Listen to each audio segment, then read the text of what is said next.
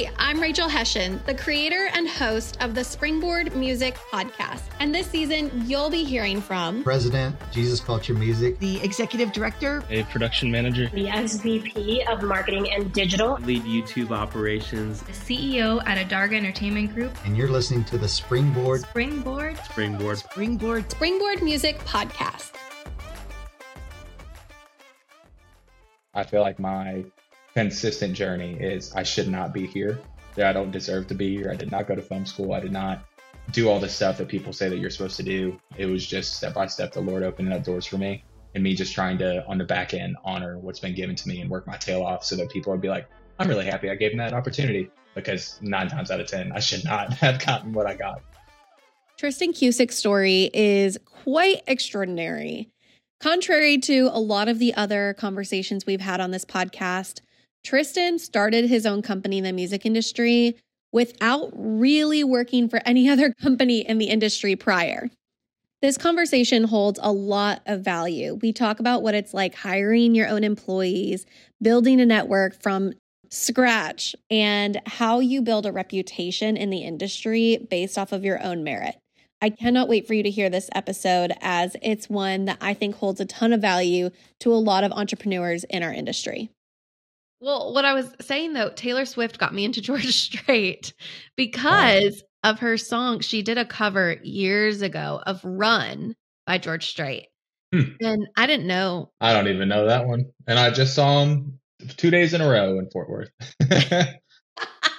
That shows your boy got into this world, not because I was a country music fan, just because I picked up a camera and opportunity just kept showing up. And so I'm still learning. What is it, 6 years in, and still don't really know any George Strait songs, but I just opened a door to hopefully figure something out now. You did. You are on the path to knowledge after going to 2 of his shows. Yeah, Mr. Strait, buddy, you got yourself a new fan. He was sweet. For a 72-year-old, he rocked it. He looked good for 72. He's 72? And a handsome 72 at that. He would kill it. No, that makes me feel so old. He was a rock star. Got up there and brought it. That's amazing. So I'm curious, you mentioned like picked up a camera and now here you are. You weren't like on the mission to do country music. Where did the passion for content creation come from? Or was it a passion? It was, I think, more of a curiosity than a passion. I picked up a camera in the summer of 2016. And I'm not very good at like kind of doing anything. Either I really care about it or something, or I really don't. I, at the time, was working at a church, and just as like a ministry assistant, thought I was going to be a pastor one day, and was working at the church and was putting in 20 hours a week. And that's all they gave me. And I was really bored outside of that. And so I went home, picked up my camera that my mom took like high school football photos of me with, and just dove in real hard. I fell in love with the music world. And it sounds silly, but the Chainsmokers were super progressive in like 2015, 2016 when it came to like on the road tour content. There's this guy named Roy Kramer who I've looked up to since the beginning.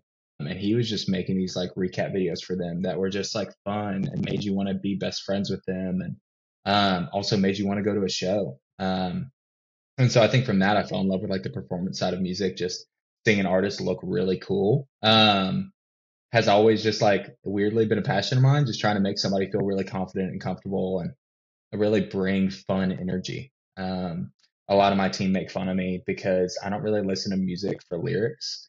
And like all of them just like love all these sad songs that are brilliantly written. And I'll just turn on a song that's EDM and just like bop. And all of them are just like, why do you like this? I'm just like, makes me feel good. It's fun. And so through that, Chainsmokers were kind of like an intro to me of what that creative photo video world looked like. And so I just picked up a camera and would make like little recap videos with my friends going down to Nashville, and just fun life stuff that was upbeat and just made me smile. And so started doing that. God was just really faithful and opened up a lot of doors. I got pretty good pretty quick. Just because, again, the whole obsessive thing. 3 months in, I bought like 2 new cameras, had no money to be able to do that, but sold everything I had to do it. And a buddy of mine, Garrett Klein, played bass for a guy named Dylan Scott at the time. And he was just like, hey, dude, you got kind of good at camera stuff. Do you want to come out on the road with us and Dylan? I think there could be a fun opportunity. Like, I couldn't guarantee you any money, but it could be a cool opportunity with you getting some fun stuff and could be free content for Dylan. I was like, yeah, dude, just let me know. I'll skip class. I think I was a sophomore in college at the time, sophomore, junior. Wait, how did you know that buddy? He was like a mentor of mine. So his From name's Garrett church?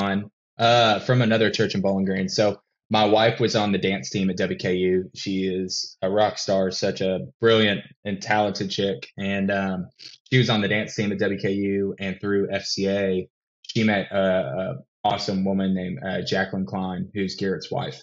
And so through that, I got to know Garrett, and he became a mentor of mine. And yeah, just from that, he was like, "Hey, dude, you should come on the road." And so little 19-year-old Tristan was like, "All right, bud, like, why not? That sounds fun." 19, 20, I can't even remember what I was, but Time, are you still like in your mind, you're like, I'm still going to be a pastor. This is just oh really yeah, cool. yeah. And so the way that all built out is I went on the road with Dylan for that first weekend, and I had a blast. I had so much fun, just getting the opportunity to do something that I felt like I was like really hyped up to do, even though I was only like 3 months in. And I remember Dylan handing me like $200 in like merch cash at the end of the weekend, which is just money that Dylan gets for selling merch on the weekend. A lot of it's cash. And so he handed me that. And I was just like, now we're talking. This is money. I thought I was like wealthy. I skipped rich, went straight to wealthy. And it was just fun. And he asked me to come out a couple more times. And so over the next probably like year, 2 years, I would periodically pop out on the road with Dylan and try to hop on opportunities and but still working at the church. Still thought I was going to be a pastor. So like right now, it's like a hobby side gig. Yeah, I was still working my 20 hours a week at the church, still doing like your normal full-time schedule as a college student, but just was very nice to my professors, and they were like, "Yeah, dude, go on tour just as long as you get your work done." And so I was balancing a lot of stuff at the time, and then over the next 2 years was continuing touring and doing stuff like that. Shot a couple weddings as well, and then through that, it was really a lot going on. I got married going into my senior year. Dylan asked me to come on the road pretty much full time. Was working 20 hours a week at the church, was doing full-time hours in college, and doing them all really poorly. I'm sitting here thinking about that. I'm like, okay, just doing college and going on the road, knowing road life, that's really hard. But then college, road, trying to build a home life and routine with somebody else. And then also 20 hours, like part-time working at a church, which church life is not 20 hours. We all know that. Like on paper, maybe, but it's not. How, I mean, like you said, you were doing it all poorly, but how long did that poor season last? Longer than it should have. I would say I did that for probably like 3 months, and just slowly recognized that like I was not able to give any of those things what I had hoped, and like the way that I would like to do anything in my life is hopefully excellent, and I was just not excellent in either of them. And so I was watching a show called Parks and Rec, and there's a moment where two of the characters are talking, and to say it nicely, one character says it to the other, "Don't half but two things, whole but one thing." And that was just a dagger in my heart, and just took some time to really like sit down and evaluate what I felt called to do for a season. Wow. I felt called Parks and Rec bringing life change to the world. Ron Swanson, I mean, a modern day Gandhi, you know what I mean? Quotes for days. And so through that, God just gave me a lot of peace of mind going into the creative world, which I wasn't expecting. And so I just tried to hop on that and run with it. And he's just been really faithful since. And so that was kind of the journey to just working full time, I guess, in the creative world. So when you were looking at your full plate and you're like, all right, something's got to go, you dropped the church work. Yeah. And you were like, I'm still going to get my degree, even though I have a full-time job on the road. Yeah. That's just called stubborn right there. I probably could have just dropped out and been fine. I advocate for people to be able to test the waters. College isn't for everybody. College isn't needed for everybody. For me, I got so far in that I was just like, I'm going to freaking do it. I don't care what it costs. But yeah, it just looked like me doing a lot of homework on the tour bus, which was not very fun. But it was just one of those things that made a commitment, and I just wanted to honor it. I don't know if that's for everybody, but for me, I just kind of had a conviction where it's just, I don't know if it was parents really wanting me to go to college. I was the first in my family to really go to college out of my little inner pocket. Wow. And so I was just like, I'm already here. So by my senior year, it wasn't quite as hard. I had a golf class that I had to skip a few times, which I was pretty bummed about. But But the professor was pretty chill, and he just said, dude, you can skip as much as you want as long as you come back and at the end of the semester play a round of 9 with me. And I was just like, I can do that, bud. Heck yeah. So yeah, college was tough for me. I think people don't understand or maybe don't realize yet, if they're still new to the music industry, that golf is a very strong subculture. That's just kind of a really good foreshadowing of the Lord to give you the golf skill coming into this industry. Oh, you would think. But I will say, I think that round of 9 that I played with that professor was the last round that I played in the last 6 years. I will say it's a huge part of the music industry. I feel left out sometimes that I'm garbage because I'm in this duality of I don't want to play anything I'm not good at, but you have to play to get good at something. What's your Enneagram?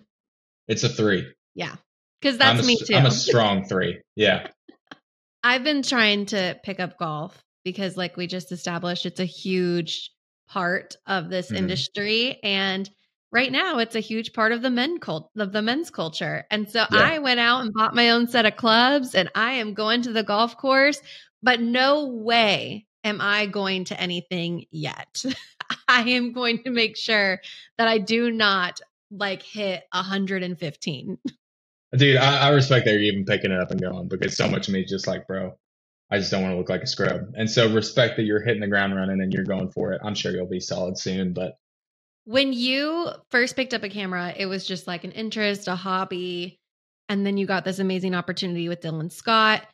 Obviously, the guy who shot for the Chainsmokers in 2015, 2016, he was a huge inspiration for you.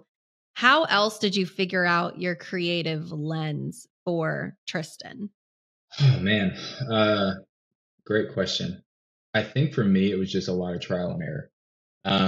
I've never been the guy who was a movie aficionado. I don't know the right word exactly, but I've never been a film guy, which is funny because I'm a director now. But I never was a kid who grew up watching movies. I was a kid who liked a lot of television and a lot of stuff. But really thinking back on it, I was a kid who would have MTV on a lot. And a lot of the time it would be music videos playing on in the background. I would come back home from a football practice and just turn on MTVU, which was a thing at that time. I don't even know if it's on TV anymore. I haven't had cable since 2014 or 2015 when I moved out of my house. Now, MTVU was like a staple in my room, and I would just watch all these music videos growing up. And it was just, it was just fun to watch. It just, for me, I like having a visual with music, just for something to think of while I'm listening to something. I just remember watching music videos and then I would hear a song and I would think of the music video. And so for long-winded, but for me to be able to just say what I like, it's just a lot of trial and error. I have no formal training. I never went to film school. I almost took a photography class in college and then out of pure stubbornness and pride, I was just I don't want to take it to say I never took a photography class. Yeah, and that's just me being a butt. But and so I think for me it was a lot of learning on the fly, trying something, realizing I did not like that, and then trying again. And eventually you figure out what you like and what you don't, and that becomes your look, I guess. So you're on the road with Dylan Scott. You're newly married. You're finishing up your degree. What happens between then and starting up your own company? Yeah, COVID. And so that's fun. So started shooting Dylan back in 2016 or 17, would work with him a good bit, and then would also work with a guy named Mitchell Tenpenny, who I got connected with through a mutual friend named Dallas Wilson, and started shooting for Mitchell, tour and all that kind of stuff. And then COVID happened, which obviously shut down my entire world. As someone who toured, I think some people are made for tour and others aren't. I'm one of those people who would say I was not built for tour. I'm an introvert. I was an only child. And so I like my space and I like quiet, and tour does not really afford that. And so, I really realized that I missed home a lot when I went on tour. I'll still tour once a quarter, just to pop out and make some fun stuff and hang out with people. And it's really intimate. You can build good relationships with artists, but I just realized tour wasn't for me. And so tail end of 2019, I was starting to think about, okay, what do I want? Other than actually being on the road with people, touring is really, can be really lonely. just when you're at home and you're just by yourself all week. And so I realized from an early point, I wanted to be a part of something bigger than myself, a team. I feel like God's been one of the things that I feel like I'm kind of good at is like leadership and people. And so I knew I wanted to be a part of something, a team, something bigger than myself. And so I was trying to start scheming of how I could get off the road, and COVID expedited that process. I was on the road with Dylan at the top end of 2020, and then had my bag packed to fly out to, I believe it was Spokane, Washington. And I remember receiving a text and saying like, "Hey, this whole COVID thing's kind of starting to really pop up. We might have to cancel our first show." I was like, "All right, whatever. Like, I mean, bags packed, I'm ready to go if need be." And then within a span of like 3 hours, it went from like, "Hey, this show's canceled. Hey, this 2 week run's canceled. Hey, there's just no more touring for forever."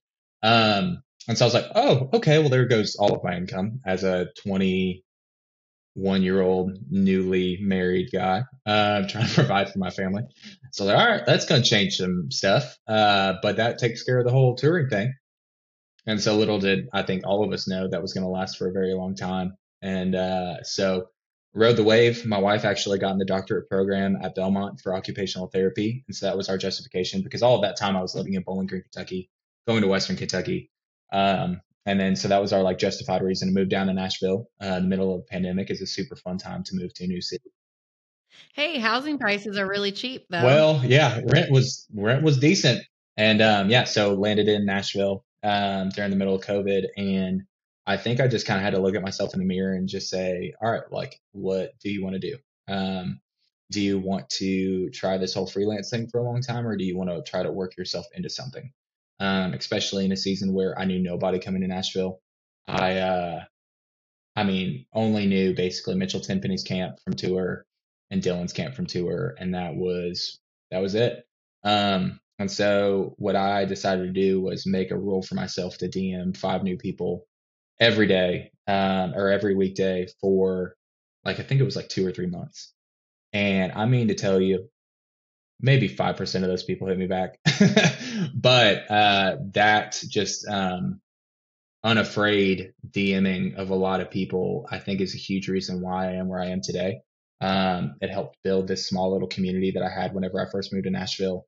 And I mean, most people were like, "Dude, I don't know who you are. It's a pandemic right now. I don't want to get coffee with you." And I'm like, "Yo, respect." But yeah, some people hit me back, and that became a creative community that I had. Some work friends, some just normal friends, but that got me to my next step where the world started opening up again.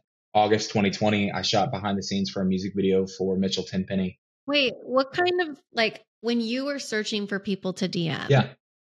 Who were you searching for? Were you searching for other content creators? Were you searching for managers, for artists? What was kind of your parameter? Yes. To all of those. I think I was connecting with a lot of other creatives to be able to build some community in town. Managers, I think I realized, were a lot more accessible than artists were. To be able to say, "Hey, I'd love to shoot a show for your artist," since their DMs aren't as quite full as somebody who is famous, I guess you could say. There was just a lot higher response rate with managers than anybody else. Because they're always trying to find ways to elevate their artists, look for new talent to be able to bring in and really support their artists. And so managers were a great way. How did you find those managers when you don't know? You learn how to stalk on the internet. What was your search engine? Bro, I felt like a stalker for a hot minute. I mean, I can find some stuff on the internet pretty quick now, which it's kind of weird, but it works. But yeah, I think for me, it was a lot of just being diligent. I think if you work hard enough, you can find whatever you want on the internet. And I was able to find managers. I was able to find labels. And then you go on LinkedIn, and then you try to find something on LinkedIn, and then you pop over to Instagram and see if you can find them on Instagram. You see if they're private. You see if they're public. No, but it's there. Yeah. Like, people volunteer putting themselves on these platforms. Mm-hmm. So utilize it. That's something that people have asked, like, how do you find people to interview, especially for that first season that I did? And I was like, you would not believe the abilities of LinkedIn. You can search a company name, a job title, and then you can just find Yeah. people. And I think that is one of the most underused networking tools, which is ironic considering it's built for networking. I think it's so underutilized in our specific format. I think in entertainment industry, everybody thinks like, oh, like LinkedIn is for old people or for corporate boring people. And Instagram's the only way to go. I think LinkedIn's a really solid opportunity. I mean, obviously it's not going to be as curated as an Instagram or something like that, but I mean, years ago, I mean, I'll even just say like 15, 20 years ago, to be able to think that you can DM or like talk to The Rock would have been impossible. But as weird as it is, you can DM whoever you want. Like it is an open network to be able to reach out to, I mean, a president. Like you can DM POTUS. Like, are they going to respond? Probably not. But there's an opportunity to talk to anybody. And so I think the way that you make it in this entertainment industry is just by like, go get it. I mean, it's either you are so talented, people will find you, and I'm just not that person. I think there's a very rare amount of people in this industry that are actually like that. And if you think you are, that means you're not that person. Um, but I think you just have to have a desire to go get it. You have to want it more than everybody else and be willing to work harder than everybody else. And so I DM'd everybody and their mom to be able to try to get some meetings. And I only got 5-10% of the people that hit me back. But if you just keep swinging, eventually you'll hit. And so I made a good little community, try to honor people really well, love them really well, not ask for too much. Like you just really try to not lead with a request, you lead with value, and just trying to take care of people really well. I didn't learn much in college, but there was one thing in our philosophy program that we had talked about, and because I minored in that, and they said, don't see people as a means to an end, just see them as an end. Um, Not just seeing people as an opportunity to be able to get you where you want to go or to take you to that next step or be able to financially provide for you. Just care for them because they're them.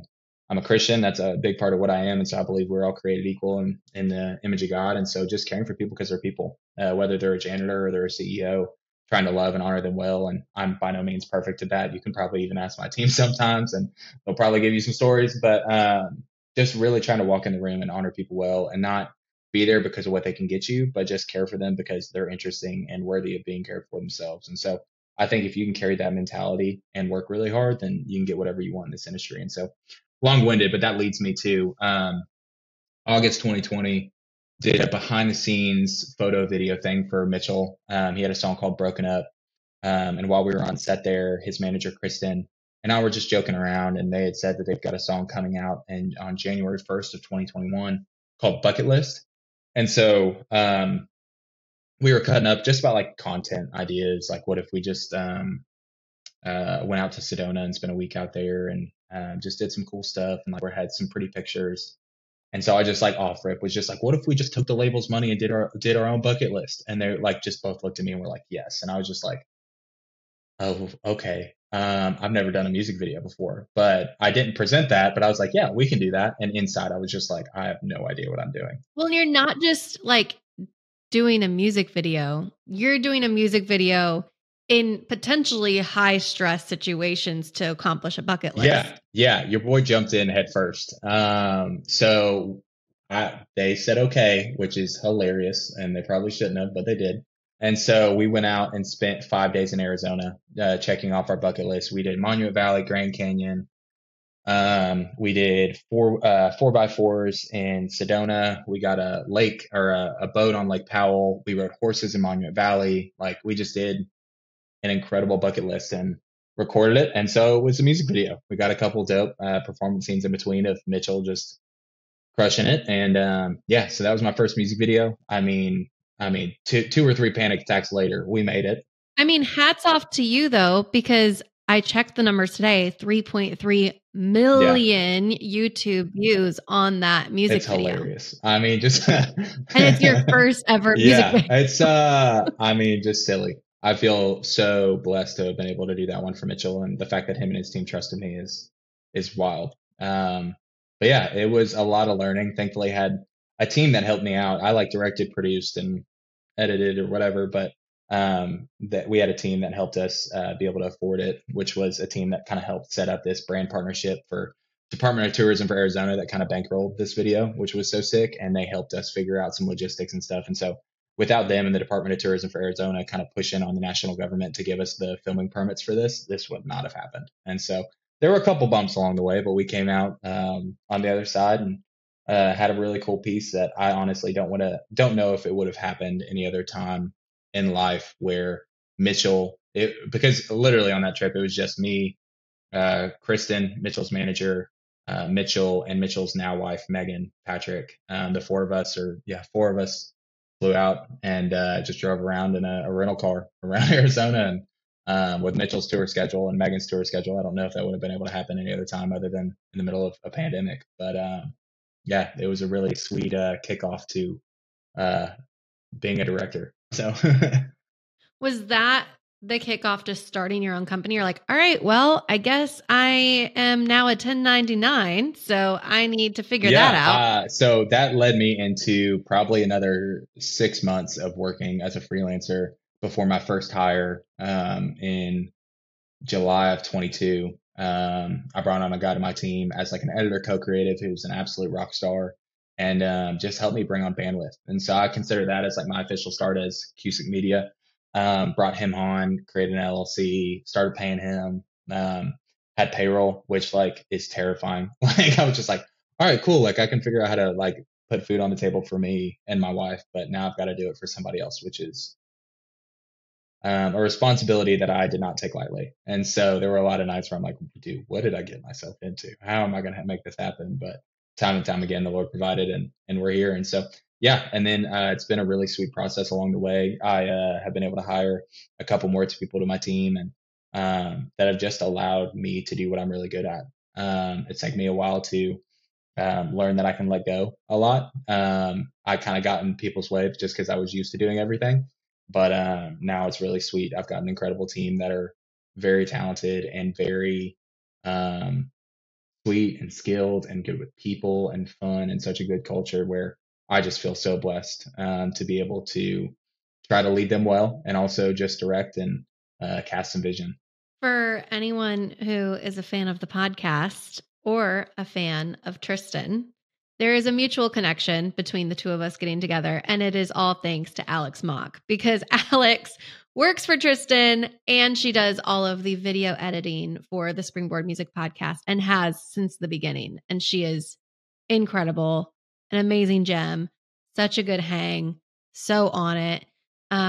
So I know we're both really grateful to have her. And so it's really fun that we get to do this together with that connection too. And so if I look not very cool, blame it on Alex, or if I look like cool, then blame it on Alex, because she's a rock star. I mean, she's been such a sweet just addition to this team. She came on in July of 23 and has just brought such a sweet spirit. She's such a hard worker and a kick butt editor too. She's made some stuff that I've shot by myself that I was like, oh God, I don't know how that's going to end up. And it like looks good. And I'm like, all right, you wizard. I don't know how you did it, but let's keep it going.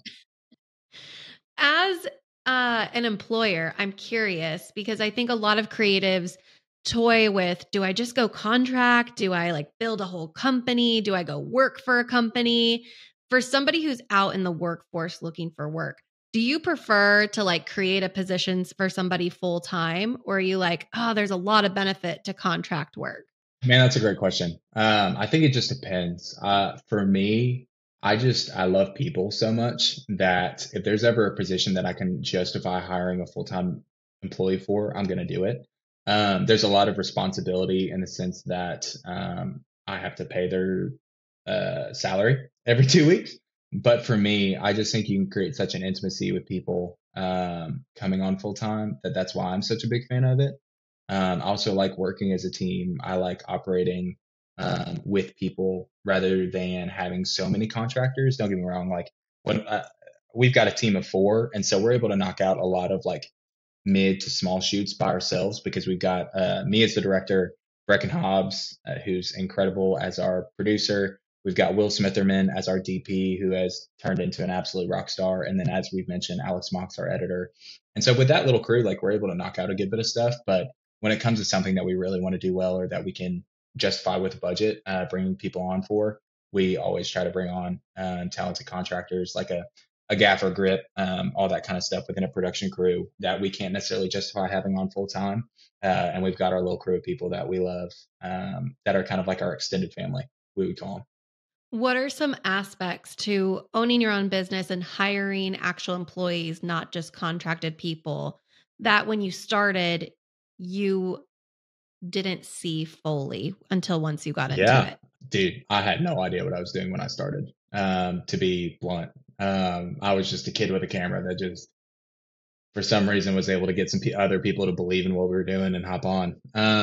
And so I think the things that I didn't really look into was like systems. They sound super boring, but are so important. I had no systems. Every shoot was just like, all right, we got it. Let's figure out how to do it. And then afterwards, we're like, oh, okay. So we should have done that. We probably should have done this. And so I think systems were something that I didn't really recognize. I would say my team's been really gracious to me in allowing me some time to be able to learn how to lead well and to be able to delegate responsibility well. I have learned to give up things that I don't necessarily have to do. And that's something I'm continuing to learn right now, is that if somebody on my team can do it 60% as good as I can, all the way up to better than I can, then I need to give it to them. I held on to a lot of job responsibilities that I probably didn't need to for a long time, to where now I feel really confident and comfortable. Just like, if my team can do it, give it to them. And just stand right in their shadow and just so they can turn around and ask me questions if they have any. But I feel like it went from a position of leading from the front to now trying to lead from behind, to where if they make a mistake, no worries. That's a part of the game. But I'm behind them to try to be able to talk it through and say, hey, what happened? What can we do better next time? Is there any questions that you have for me? And so I think like learning how to lead well, because I think as a freelancer, especially coming into being a CEO or whatever you would call it, I think I had to learn to lead and trust a lot more than what I initially had. Just being a freelancer where I would do everything myself and I was comfortable with the control and all that kind of stuff, but learning to kind of walk a little bit more open-handed has been a good lesson, and ultimately like has allowed me to be so much more productive. I feel like there's a lot of things that I can do, but only a few things that I'm actually good at. And so being able to be afforded the opportunity to do the things I feel like the Lord's calling me to do is such a sweet blessing that I'm able to now experience, because my team are incredible and just allow me to have the bandwidth to do the things I love and that energize me. You've mentioned your faith several times throughout this interview, and I'm sitting here wondering, is this a role or a job where your job is to execute the vision regardless of your morals? Or do you see the work that you do as a reflection of where you stand on things? How do you ride that line in a creative world? There's been a few opportunities where I've had to kind of pivot out of just because I don't agree with some of the creative, not on necessarily like I'm too cool to do someone else's vision, but just a couple times where I've just had to like kind of stand on my own convictions. Try to be able to balance that really well without ruffling feathers. It's a hard balance, because ultimately like I run a company that works for other people.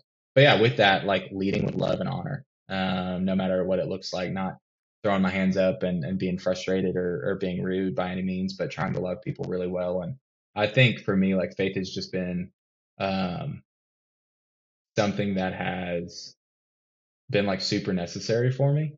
I know that not everybody has a spiritual background or faith or anything like that, but there's been a lot of times where I've gotten down and in a really tough place and have me like been face first on this carpet over here, just like, Lord, like I don't know where my next job's going to come from. I've tried everything. I mean, I've knocked on every door. I feel like I've knocked on went out there to say, hey, do y'all need any work? I went out and touched my entire Rolodex and nothing's going on and payroll's happening in 2 weeks. God, I don't know what to do. And then like just having that kind of open-handed trust is how I'm continuously brought back to where if I like close grip it and I just think like, oh, I'm gonna bring this to the finish line, I always find myself struggling. And then whenever I'm like, all right, Lord, like show me where you want me to go. Like this company's yours, Cusick Media, even though it's got my last name, is not mine. You're the one who gave this to me and you're the one that opens up all the doors for me. Opportunities come. and it's hilarious. Like it's so funny that I'll constantly come back to like trying to white knuckle something to finish on, and then it'll be me face down on the carpet again. He's been so faithful to me throughout this entire process, and just trying to honor it well. Um, yeah, I feel like my consistent journey is I should not be here. That I don't deserve to be here. I did not go to film school. I did not do all the stuff that people say that you're supposed to do. It was just step by step the Lord opening up doors for me, and me just trying to on the back end honor what's been given to me and work my tail off so that people would be like, I'm really happy I gave him that opportunity. Because 9 times out of 10, I should not have gotten what I got. So I think there's like a spirit of gratitude in that too, and humility that people, it's palatable when people interact with you. You know, you said you should not have had a lot of the opportunities that you've had. You didn't go to film school. It wasn't like your vision or your path that you were on from the beginning. But for somebody, say in Bowling Green or Sioux Falls or Boise, Idaho, who like it is their path, it is their vision, what would you say to them now being a few years into it professionally, running your own company? What would you say to them of like whether it's something practical, like know this equipment, know this software, do like network with these people, or whether it's something more intrinsic of like this headspace, this no, that's really good. posture? My advice to somebody wanting to get into this industry is just do it. You can study a lot, and that's great. Like to be obsessed, to be able to learn a lot of equipment and all that kind of stuff is like really helpful because when you get that opportunity, you're going to want to know that. But I think for me, like as someone who didn't go to film school, it would have been beneficial. But to just do it is how you learn. If I have any encouragement, if you want to get in the music video space, if you want to get on the commercial space, um, just be around and like network your tail off and work really hard when you get an opportunity. I think tangibly being in a town where production exists is like a non-negotiable. There's been a couple younger people who have reached out to me to talk about, hey, how do I get in the industry? And they live in Iowa. You can't, I mean, unless there's like a strong production presence there, you can't do it. You have to be in a Nashville, LA, New York, or Atlanta. Probably. I mean, I'm sure there's exceptions, but you have to be around. What I've found in this industry, I feel like I've been the lucky one that's found the back door. I didn't do film school. I've never really directed anything until I got my first music video. I'm unbelievably blessed and lucky to be able to do that. But it's because I've been around.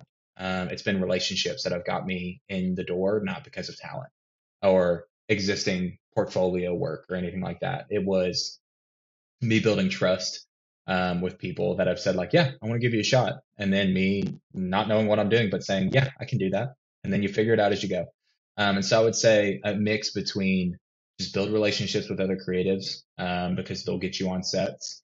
Everybody, especially in Nashville, people want to see other people win.